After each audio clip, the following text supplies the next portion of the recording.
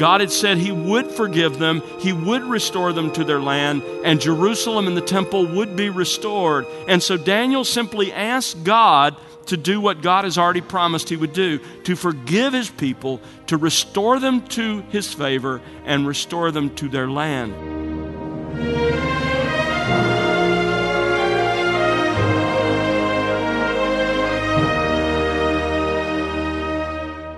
Welcome to The Word Unleashed with Tom Pennington. Tom is pastor-teacher at Countryside Bible Church in Southlake, Texas. How often do you think about the attitude of your prayers? Hello, I'm Bill Wright. Today, Tom has part 3 of a series titled 70 Years and 70 Weeks. We're exploring the 3rd section of Daniel's prayer, a petition for forgiveness and restoration. The focus so far in this prayer has been primarily on the confession of sin, Daniel's own sin, and especially the sin of his people. And today you'll see how Daniel prays for 2 things, for the forgiveness of God's people and the restoration of Jerusalem and the temple. Keep all that in mind as we join Tom now on The Word Unleashed. This week I read an article by Peter Cologne entitled The Story of Richard Wurmbrand. Maybe you've heard something of Richard Wurmbrand's story. Cologne writes this: in 1945, Romanian communists seized power and 1 million Russian troops poured into the country. A Jewish believer who had become a Lutheran pastor, Pastor Wurmbrand, ministered to his oppressed countrymen while engaging in bold evangelism to the Russian soldiers.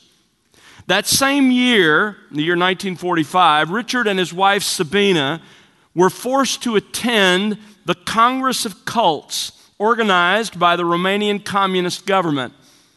About 4,000 people attended this Congress, and the sessions were broadcast live across the country. Stalin was announced as the patron of this gathering.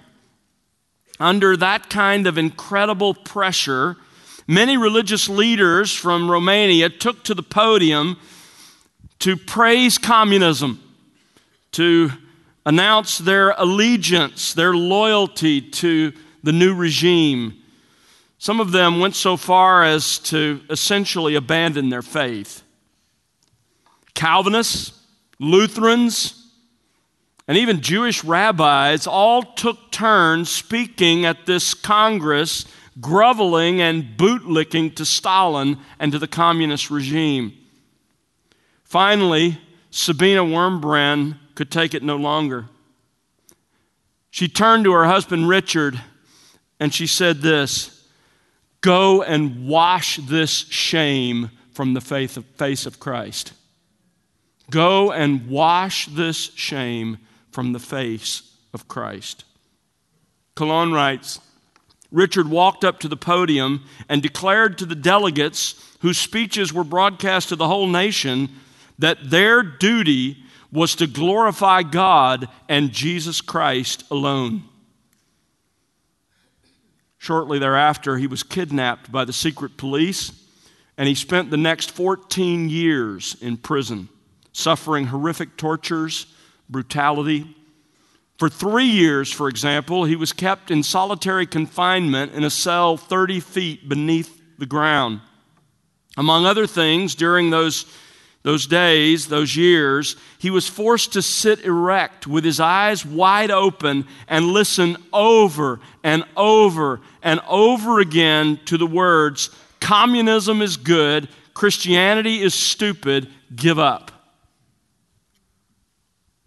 Sabina, his wife, was arrested as well. She spent 3 years in slave labor camps.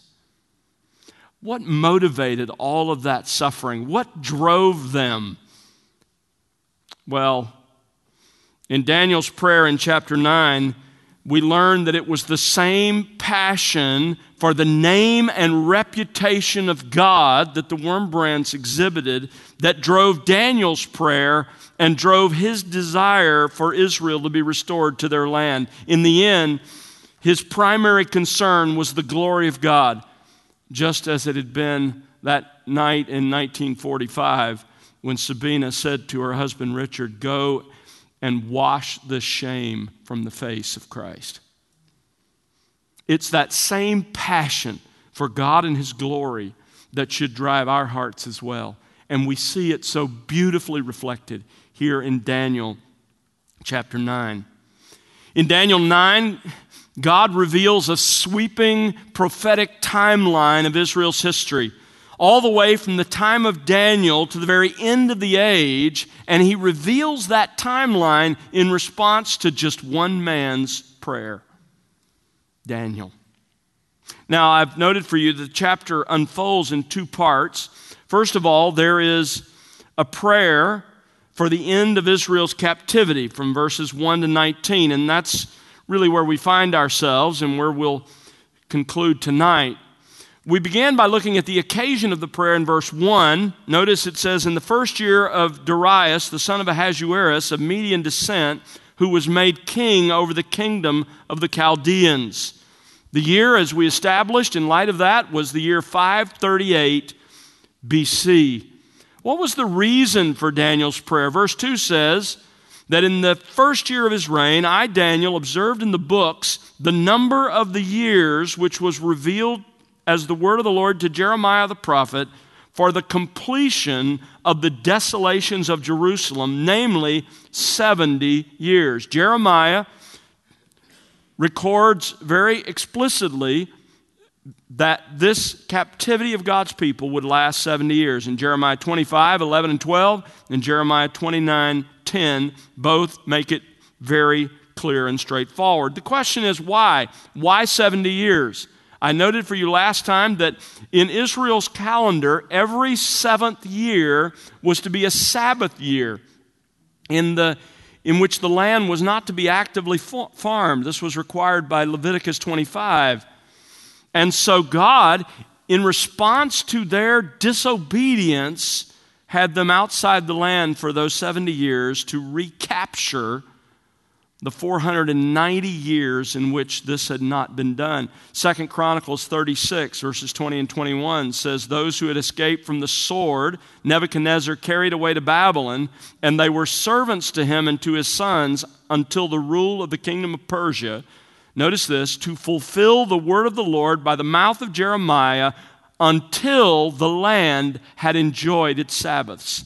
All the days of its desolation, it kept Sabbath until 70 years were complete." You say, why? What was the point? Well, the Sabbath years were to be the testimony of God's people to their trust not in their own ingenuity, not in their own efforts, not in their own capacity to raise crops, but in God to care for them.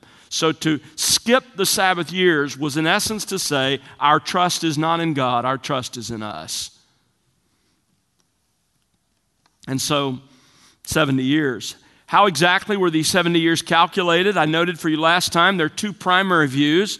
One of them begins in the year 605, which was when the first captives, including Daniel, were taken from Babylon, or from Jerusalem, I should say, to Babylon, and then until the first return in the year 536 or so BC. The second way to calculate the 70 years is to begin them at the year 586 when the temple was destroyed, and then have the 70 years end when the rebuilding of the temple was completed in 516, 515 BC. That's how it's calculated. Now, we looked last time not only at the occasion of the prayer, the reason for the prayer, but at the attitudes of prayer reflected in verse 3. And if you weren't here, you can catch up. But just to mention them, there's a single-mindedness to Daniel's prayer. He's focused. He lifted his face toward God. There's faith, there's persistence, and there is humility. We went on to consider the content of the prayer in verses 5 to 19. It begins with adoration in verse 4. Notice, "I prayed to the Lord my God and confessed and said, 'Alas, O Lord, the great and awesome God, who keeps his covenant and his steadfast love for those who love him and keep his commandments.'" And then he moves on from adoration to the confession of sin in verses 5 to 14. Now, I'm not going to go back through this, but just to remind you that there are within his confession these reminders of what true confession of sin looks like. You must identify its true nature. You must accept sin's just consequences. You must hope only in sin's remedy, or in sin's only remedy. You must admit God's faithfulness in judgment. And then you must cultivate a godly sorrow over sin. All of that is contained within the confession in verses 5 to 14.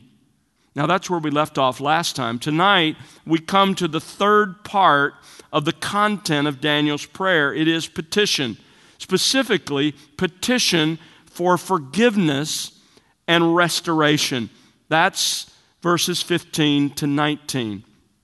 The focus so far in this prayer has been primarily on the confession of sin, his own sin and especially the sin of his people. But now he comes to the specific requests that he has in mind. Notice verse 16 and verse 17. Verse 16, O Lord, let now your anger and your wrath turn away from your city Jerusalem, your holy mountain. And then verse 17, for your sake, O Lord, let your face shine on your desolate sanctuary. Daniel essentially here makes two requests. First of all, he asks God for the forgiveness of God's people. He asks God to turn away his wrath and anger. It's really a prayer for forgiveness, the forgiveness of sins. And if you doubt that, look down at verse 19. It's explicitly expressed, O Lord, hear, O Lord, forgive. Daniel's prayer here really comes from the prayer Solomon offered at the dedication of the temple in Jerusalem. In fact, go back to 1 Kings chapter 8. Let me show you this. Daniel borrows so much of this chapter from other portions of Scripture that were already in existence when he wrote, when he prayed. 1 Kings chapter 8 is one of those. It's Solomon's great prayer when the temple itself was dedicated. Look at verse 46. 1 Kings 8, verse 46. Let's pick it up in the middle of this prayer of Solomon's. He says, when they sin, when your people sin against you, for there is no man who does not sin, and you are angry with them and deliver them to an enemy so that they take them away captive to the land of the enemy, far off or near. Now notice, this is explicitly the circumstance in which Daniel and the children of Israel find themselves. Verse 47, if they take thought in the land where they have been taken captive and repent and make supplication to you in the land of those who have taken them captive, saying, we have sinned and have committed iniquity, we have acted wickedly, if they return to you with all their heart, with all their soul in the land of their enemies who have taken them captive, and pray to you toward their land which you have given to their fathers, the city which you have chosen, and the house which I have built for your name, then hear their prayer and their supplication in heaven, your dwelling place, maintain their cause, and forgive your people who have sinned against you, and all their transgressions which they have transgressed against you, and make them objects of compassion before those who have taken them captive, that they may have compassion on them, for they are your people and your inheritance, which you have brought forth from Egypt, from the midst of the iron furnace. So here, Solomon says, if they truly repent, and by the way, if you want a description of what repentance from your sin looks like, you just work through that passage I just read. You walk through the description that's there of what it means to God for you to turn and repent. And anyone who will respond to God like that, God is always quick to hear, gracious to receive, and speedy to forgive. But Solomon says, God, if they repent, if they really repent, then forgive your people, verse 50, who have sinned against you. That's exactly what Daniel is praying in Daniel chapter 9. O Lord, forgive. Turn your anger and wrath away from your people. Forgive their sins. But it's also a prayer for the restoration of Jerusalem and the temple. Go back to Daniel chapter 9 and notice that Daniel specifically asks that God's wrath and anger be turned away, verse 16, from the city of Jerusalem, from your city. Daniel reminds God that Jerusalem was, still is, and always will be, as long as this earth remains, God's special city. Listen to 1 Kings. This is a really an amazing thought. 1 Kings 11:36. Jerusalem, God says, is the city where I have chosen for myself to put my name. Jerusalem is the city which I have chosen for myself to put my name. Understand that that is not just another city. It is the place where God has chosen to place His name. It is the place where Abraham offered Isaac his son in Genesis 22. It's the place where David bought the threshing floor when the plague was stayed in the life of David. It's the place where our Lord taught, where just outside the city there, the city wall, He was crucified and raised from the dead. It's the city where the gospel began at Pentecost. It is also the city to which Jesus Himself will return. He will put His feet, Zechariah says, on the Mount of Olives, and He will descend into the city of Jerusalem. God says, it is the city that I have called by my name. And Daniel reminds God of this. It's your city. Notice verse 16, he says, it's your holy hill. That refers to the part of Jerusalem called Mount Zion. It's the oldest part of the city. The part established under David, it included both the palace of the king and also the temple area as well. The city of Jerusalem, your city, your holy hill. And verse 17 also says, Lord, restore the temple itself. Notice verse 17, your desolate sanctuary. That's the temple Nebuchadnezzar completely destroyed in the year 586 BC. Now, this prayer of Daniel's fits perfectly what God had promised through Jeremiah. God had said He would forgive them, He would restore them to their land, and Jerusalem and the temple would be restored. And so Daniel simply asked God to do what God has already promised He would do, to forgive His people, to restore them to His favor, and restore them to their land. Those are His requests, the forgiveness of His people and the restoration of Jerusalem and the temple. And of course, that implied in that is the restoration of God's people to the land. Now, surrounding those two requests, on both sides of those two verses, Daniel lays out several arguments to God as to why God should answer this prayer. I want you to notice with me the 6 reasons in verses 15 to 19 that Daniel gives God as to why God should answer this prayer. And by the way, we're going to learn some important things about our own prayers before we're done this evening as well. So pay attention to what Daniel does here. He gives God 6 reasons. First of all, he recites God's past redemption, verse 15. And now, O Lord our God, who have brought your people out of the land of Egypt with a mighty hand and have made a name for yourself, as it is this day, we have sinned, we have been wicked. Daniel reminds God that He had redeemed His people from an even worse captivity than the Babylonian one. God had brought them out of Egypt, out of slavery, with a mighty hand, with the great plagues of Egypt. He made such a name for Himself in Egypt in the 1400s BC that in the 500s, Daniel says it's still talked about.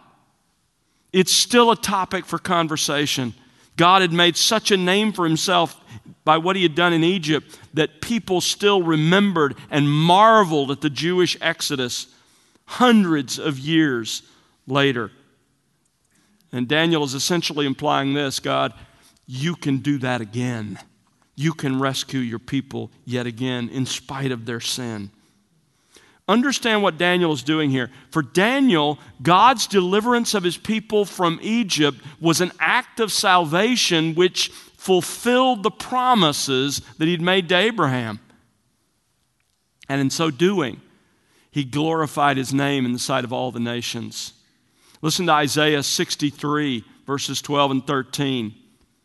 Speaking of our God, it says, He caused His glorious arm to go out at the right hand of Moses, who divided the waters before them to make, talking about God here, to make for Himself an everlasting name. Daniel argues that God should rescue His people yet again, based on His past redemption. God, these are your people. You redeemed them from Egypt. Don't abandon them now. A second reason that Daniel gives God for responding to his prayer is God's perfect righteousness. Verse 16, O Lord, in accordance with all your righteous acts, let now your anger and your wrath turn away from your city Jerusalem, your holy mountain. Notice that expression, in accordance with all your righteous acts. That implies a couple of things. It implies, first of all, on the negative side, that God's justice has now been completely satisfied and it's time for the captivity to end. In Isaiah chapter 40, verse 2, Isaiah anticipates this, and he writes this, Speak kindly to Jerusalem and call out to her that her warfare has ended, that her iniquity has been removed, that she has received of the Lord's hand double for all her sins. God's justice has been satisfied. But there's another idea with this righteous acts as well, and I think it's probably the predominant idea, and that is God's righteousness. The fact that God always does what is right demanded that He continue to be committed to His people and to their land because of His promises. He's saying, God, you have always done what is righteous. You have always done what is right. You have to do it now as well. And your own character and certainly your promises demand that. After all, Daniel reminds him, God, it's your city.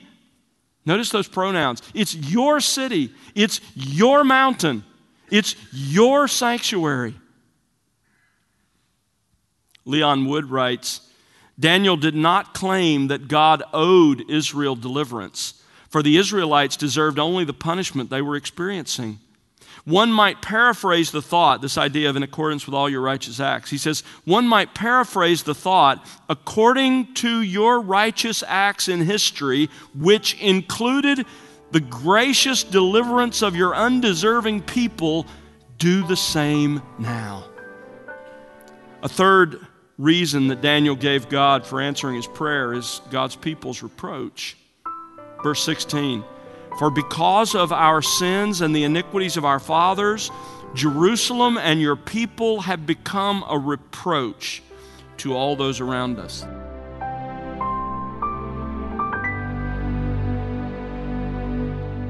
That's Tom Pennington here on The Word Unleashed with part 3 of a series titled 70 Years and 70 Weeks.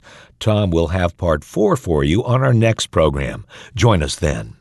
Well, Tom, it's truly amazing that God, in His love and mercy, allowed His glory to be tarnished to accomplish His redemptive purpose. Isn't that so? That's so true, Bill. You know, it is our God's nature to be a redeemer, to be a savior. And of course, the ultimate expression of God's love and mercy was when He sent His one and only Son, Jesus Christ, to be our Savior. That's when He laid everything literally on the line for the sake of those on whom He had set His eternal love. You need to remember, and I need to remember, the incredible sacrifice of the cross. When God the Father offered His only Son, His one-of-a-kind Son, as the ultimate accomplishment of His redemptive purpose. God was willing to give heaven's best to save us, to redeem us from our sins, and to make it possible for us to know Him, for all who repent and believe in the life, death, and resurrection of His Son, Jesus Christ. Thanks, Tom. And friend, church leadership can often seem like hazardous duty. Leaders can have both mountaintop experiences and seasons of discouragement. How can you, as a leader of Christ's church, faithfully respond to the different perspectives on leadership and the trials and triumphs of ministry? In Tom Pennington's book, Faithful Stewards, Tom identifies 3 key perspectives on church leadership that can help you maintain spiritual stability in ministry. Purchase your copy of Faithful Stewards today at thewordunleashed.org. That's thewordunleashed.org. And now for Tom Pennington and the entire team, I'm Bill Wright. Thanks for listening to The Word Unleashed, exalting God's glory, explaining God's truth.